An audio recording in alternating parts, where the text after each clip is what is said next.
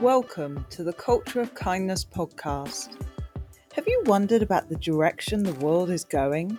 Wondered if you and the rest of the world are connecting in a healthy way? More I can see it in others, and now I've changed the lens through which I see the world, and to be kind is the only possible result. Because you don't have the language of talking, it's kind of almost a language of kindness. In this podcast, we discuss everything from what makes a brilliant leader to where is the world going on our current trajectory, and how can we make a culture of kindness, and do we actually need to, or are we doing all right just as we are? It's roughly 2,000 years since some bloke got nailed to a tree for suggesting that we should all be a little bit nicer to each other. And I fear that over the last 2,000 years we haven't moved on very far from that. Inherently, humans are very badly flawed. And there is... I, Nahala Summers, became obsessed about the power of kindness after it was the kindness of a stranger that changed my life. So now I am lucky enough to talk to the most eclectic mix of people, probably on any podcast. Come inside and subscribe. It will open your mind and world up to the best examples of living life wholeheartedly. When you look on the Facebook, even when you look on the comments on BBC, everyone goes, "Oh, I hate bullies." But then that's like saying I hate Walter. You know, bullies have come from somewhere. And Walter's good. A tap on my shoulder from somewhere that said, you cannot just do an act of kindness in a day and that be good enough.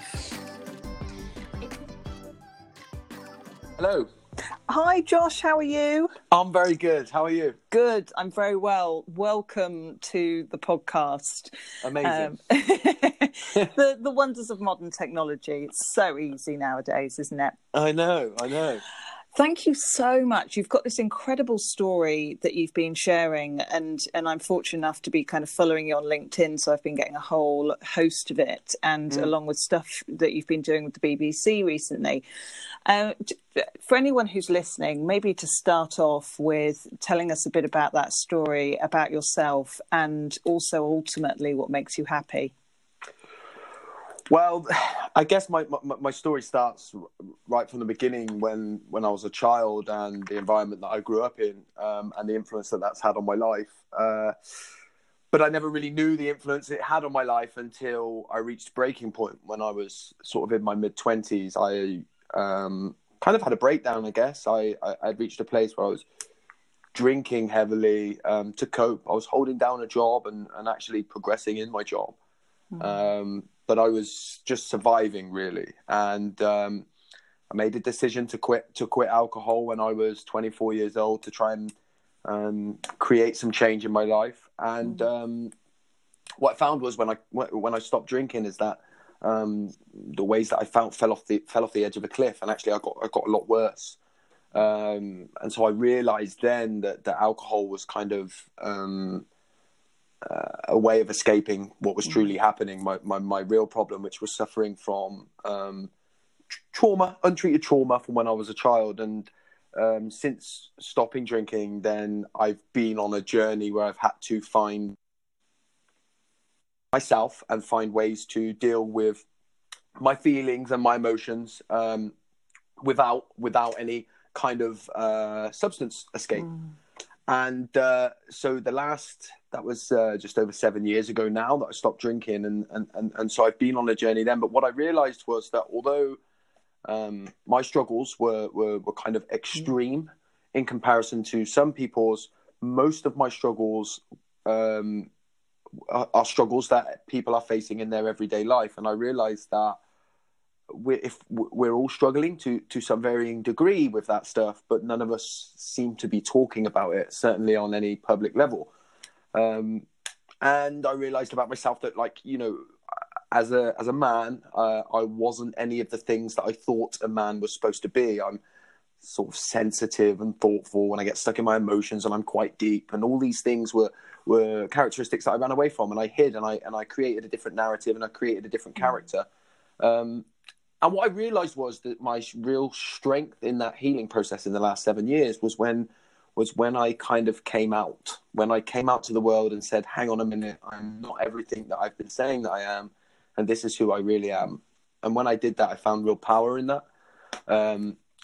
And I found a lot of strength in my vulnerability. And that's what I've been trying to share with the world ever since, really. And that's what I do in my work now. I've got a real belief in kind of humanizing mental health, to not make it too much of this kind of unreachable thing that happens to people over there, that it's more we all play a part in and all feel to varying degrees. And then to say what really makes me happy today, I guess where I find real happiness is when I feel very grounded in the present moment, and when I'm able to connect with the people that mean something to me on a deep level. And that's where I find real happiness, is really being present in the moment. But what I also know is that for me, that feeling can be quite fleeting at times. And acceptance of that has helped me a lot. So that's kind of a really shortened version to try and break it down so that we don't take up the whole time just telling you my life I love story. it, and it leads me on. So what do you think stops us currently from talking about emotions? We're stoically British. I don't think it just sits with us British, but we have that stoically British viewpoint. But what really stops us from having that conversation?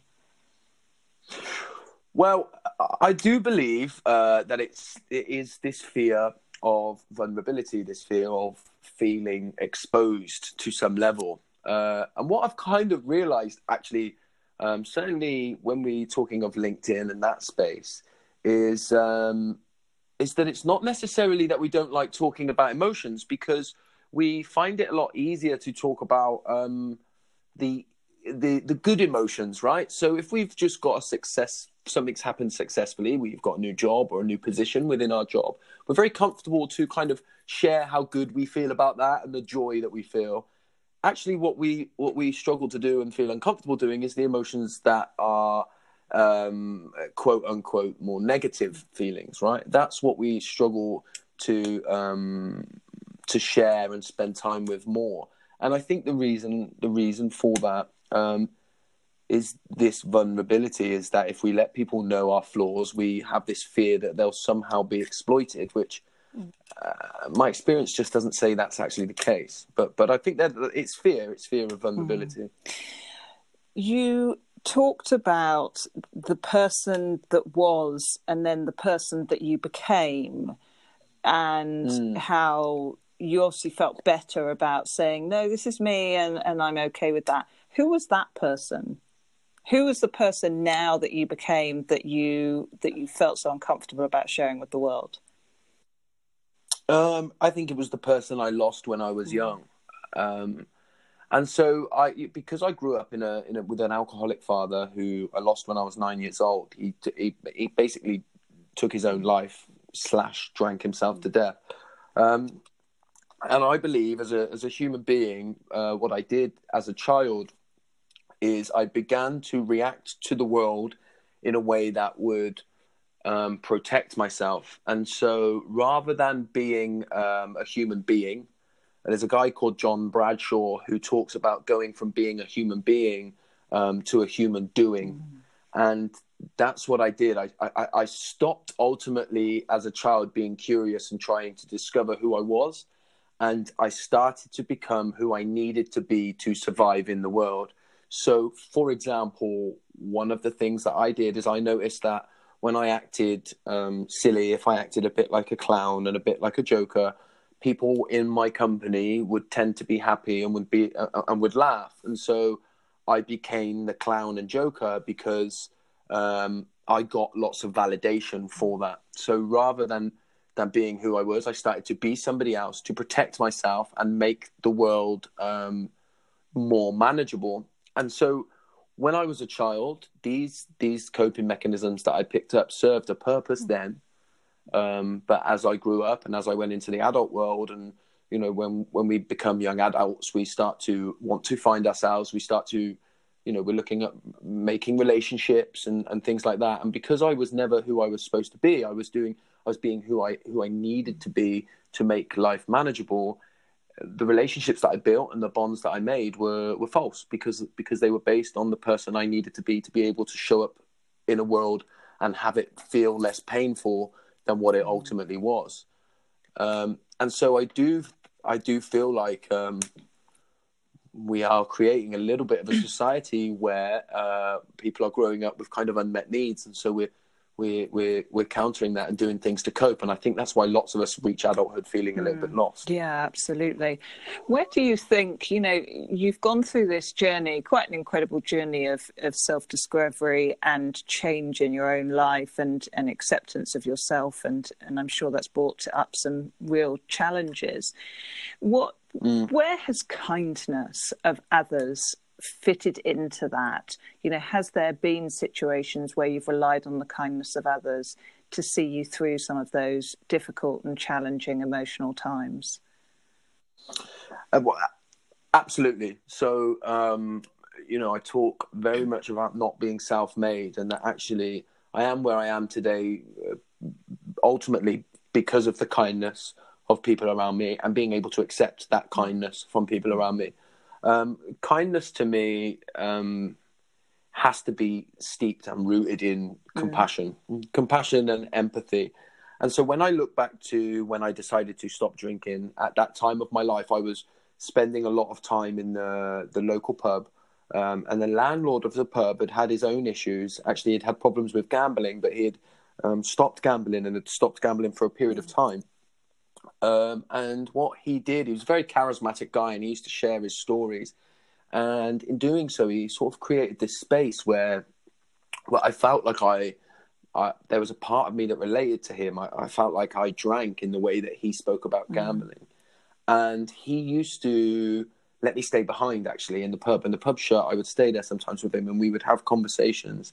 And his kindness in their moments came as deep compassion of holding the space for me. So he never tried to fix me. He never sort of told me what I needed to do to change. He just held the space and allowed me to become curious about the ways that I felt. It allowed me to explore that. And it was him that made a suggestion that maybe I had a problem with alcohol, or he helped me come to a position where I recognized I did.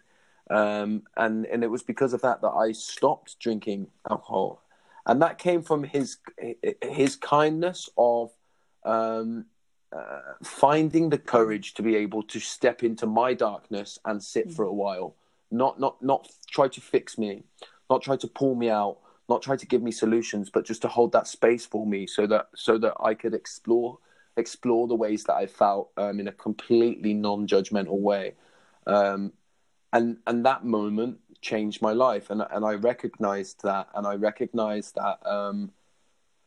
that ultimately I need help in this world, and I think as people, I think we are creatures that crave connection, and connection comes with kindness, right? You have to be kind enough to allow people into your space so that you can hold that space for each other, and I guess that's what real kindness is for me, going beyond the kind of giving that we talk about and being there for each other. I think real kindness is about almost, without being too out there, like opening the gateway to your space and allowing somebody to come in and share one another in kind of all your glory. I know that sounds a little bit kind of out there, but it's about sharing ourselves, about being vulnerable enough to expose ourselves enough for each other so that we might feel safe in each other's Do you think space. we're getting better at that as a society? Do you think we're getting better at that? I think it's very easy to think that we're not, and it's very easy to think that as a society we're heading on the wrong path. But with the world changing as quickly as it is and as fast-paced as it is, I would always give a nod to how well we're doing in spite of all that and in spite of that stuff. But with that, I also do see the struggles that we're now having in really connecting with each other on any given level, because we have lots of quick fixes now, right? with technology the way that it is, it's very easy now to escape the moment, escape having to spend any time with the vulnerable side of yourself, because you can escape it in just social media or anything on your device now, right? We can literally go the whole day if we want without having to spend a single second with ourselves. And so the need for connection is almost getting lost in that barrier of just escaping.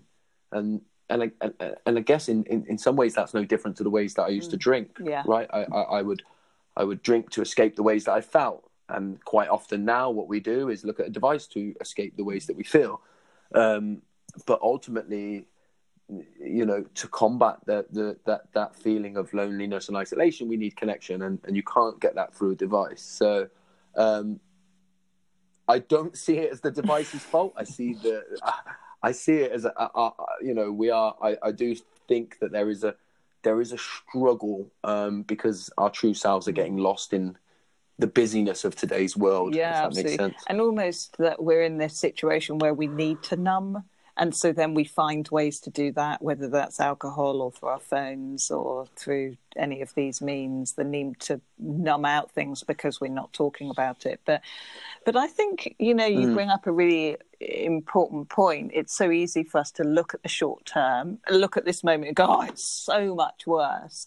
But then if you think about, in the World War, when people were in situations, people came home and they didn't talk about anything. It was quite well known that people had suffered with PTSD, and families broke apart, and terrible times for people because people didn't talk about it.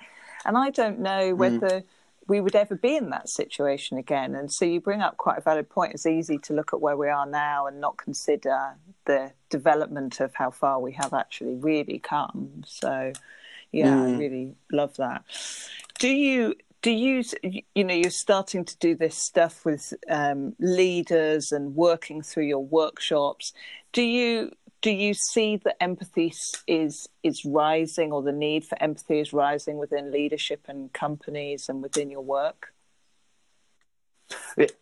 Absolutely. And actually, not to be too dramatic, I don't actually think it's gone beyond a need. Actually, I think people are crying out for it to some extent. I think, like, for a long period of time, we went through this kind of there was a real rise in motivation, right? In this kind of being positive all the time and not letting any negativity come into your life, and you don't need any of that, and cut out all the negativity and just be positive and make sure you cease every day. And although I absolutely see a place for motivation, for me, it can't come at the expense of validation. And I think that's what people are craving now. They're craving some kind of realness, some kind of vulnerability, because people know that relentless need to cease every day is ultimately a little bit unrealistic and a bit unreachable. And I think people know there is a need for that connection to come back. So, certainly within organizations, I think to be a leader, a true leader, I believe you have to be able to get more comfortable with being vulnerable, because to really put yourself on the line, you have to be vulnerable. You literally cannot do it without that vulnerability, and without spending some time being able to just have a little bit of a look in and spend time with ourselves. If we're not ultimately trying to do that all the time, I think that's why we get lost. We just get so lost in the busyness of life. Because in today's world, I think being busy is the new I'm okay, right? Yes. It's like when you say to people now, and I'm guilty of this, right? People will say to me, "How you doing?" And I'll go, "I'm just so busy. I'm so busy." And then there are days when I'm not. And if somebody said to me, "Oh, really? What have you got on?" I'd think, "Oh, if I had anything on, I'd be too busy." Do you know what I mean? Because it's busy. Like this need to be busy is the new fashion. And sometimes we need to slow down and just check ourselves and see where we're at. So I think people are crying out for that. How do we get that then? Because there's this balance between kindness and empathy and compassion and all these great things where we're connecting with ourselves and connecting with the people around us, but also with getting the job done. Because those leaders that are kind of stoically authoritarian in their approach, you do what I say, I'm the leader and I lead from, the front rather than from behind. And those leaders are like, we're getting a job done. We don't need to do kindness. We're just getting work done. How would you say that you balance that kind of kindness approach to getting the job done? Well, I think ultimately anybody that's too rigid in any form of leadership, right? I think rigidity mechanism. So when I deliver like a resilience workshop, the resilience workshop is all about spending time with us, looking at one, what triggers us, and then and two, what our normal go-to reaction is to that, and then looking at how perhaps we can do that differently. And I think when you create a space where somebody has to spend time within themselves, when done well, I believe even the most authoritarian leader will ultimately come up against some of their own flaws. And I think when you're forced into a space where you spend a little bit of time with your own flaws, it breeds compassion, because you start to realize, I've been doing X, Y, or Z to cope. And so you start to see it in other people. And, when we talk about kindness and spending time with ourselves and well-being and the whole, everything that comes with that, I'm also a bit of a realist. So I know that you can't go into an organization and say, right, you need to now only work 3 days a week, and 2 of the days you need to spend meditating, and the other one you need to spend going out and giving away every bit of money you've earned, right, to make sure that you know about kindness. I know it doesn't work like that, and I know lots of people do live really busy lives. But there's times when, just for example, if you're in the car, when you're driving the car, you are forced quite close to being in the present, because you can't use a device. Right, and often we'll turn the radio on and escape into the radio. But even just turning the radio off when you're in the car, silent, and just use that time to start to listen. Be present enough to listen to what your mind is saying. Right, that in itself becomes mindfulness. Right, so it's not about breaking up all our days. It's about using time in our lives wisely to make sure that we are not escaping every single second of every single day. And there's always time to find time to become present in your life. And if you really value it, and you can find value in it, then you will find the time anyway as well. So, do you believe that the stresses that we have in life, or that people have in life, and the kind of the history affects or has to affect the way that people are kind to each other or not? What stresses we face in life, does it affect our kindness? I think it does if we get lost in the stresses, right? I think when we find ways to cope that serve a purpose in certain aspects of our life, and so when we talk about an authoritarian leader, and we all know them. I mean, we've all come across leaders like that, right?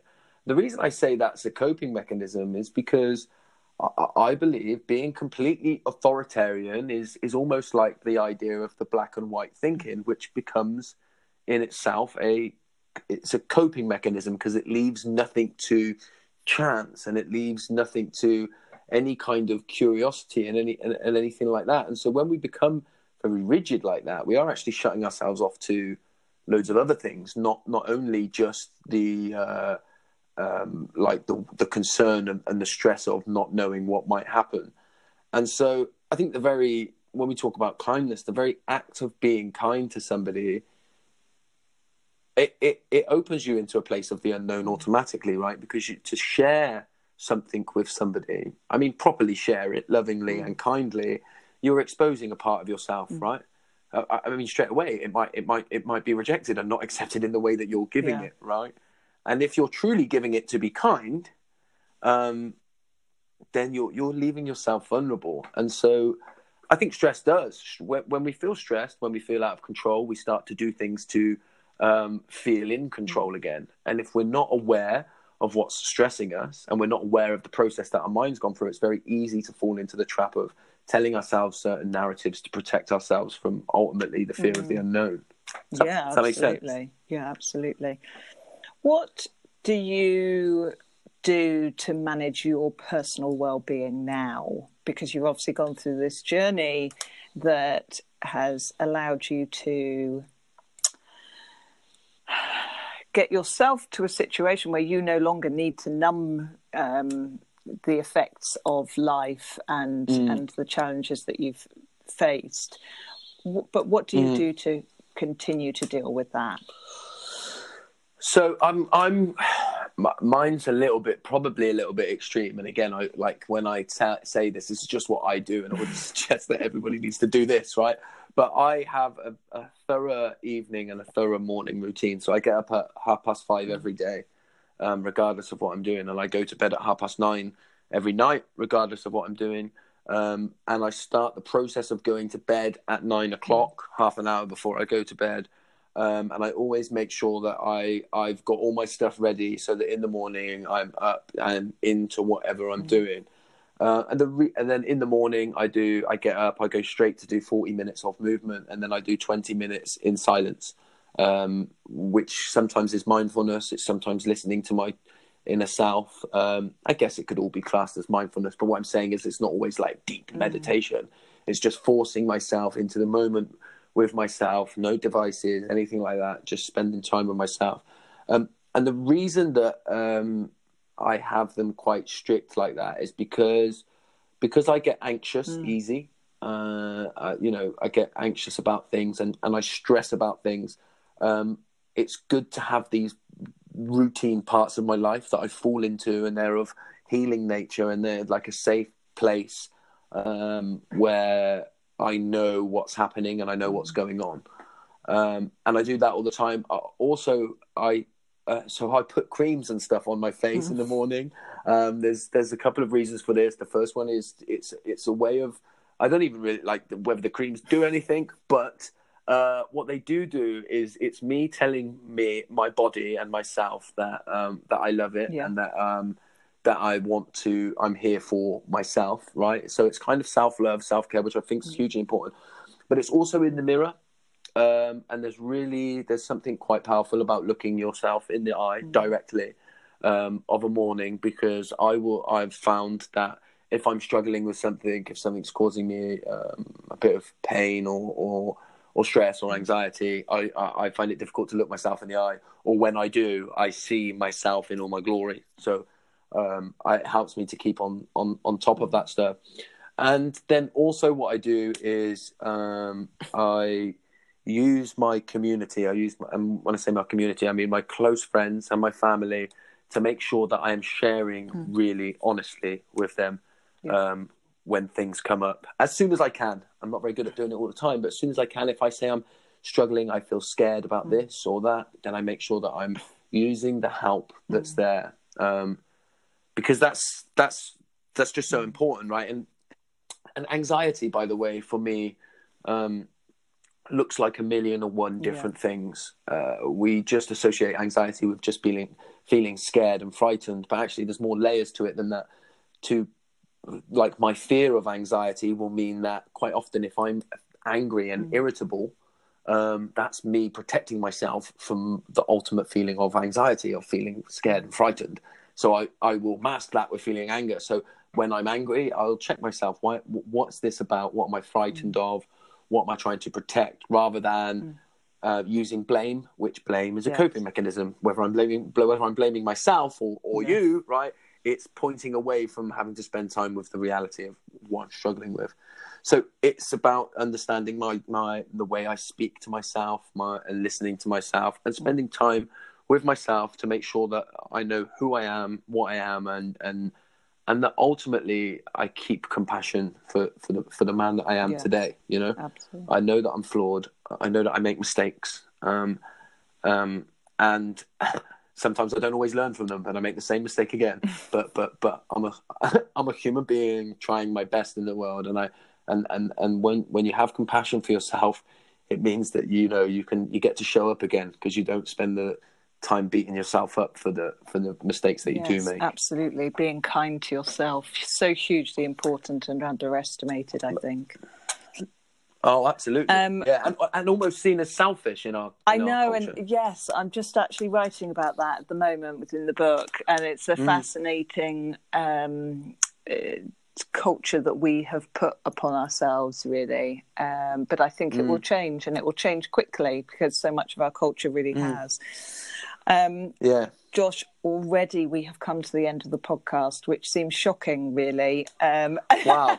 And it's been an absolute pleasure. I know that people will take a lot away from it today. So to end today's podcast, I always ask the final question about, what does a culture of kindness mean to you, and how do you think we get that in the world?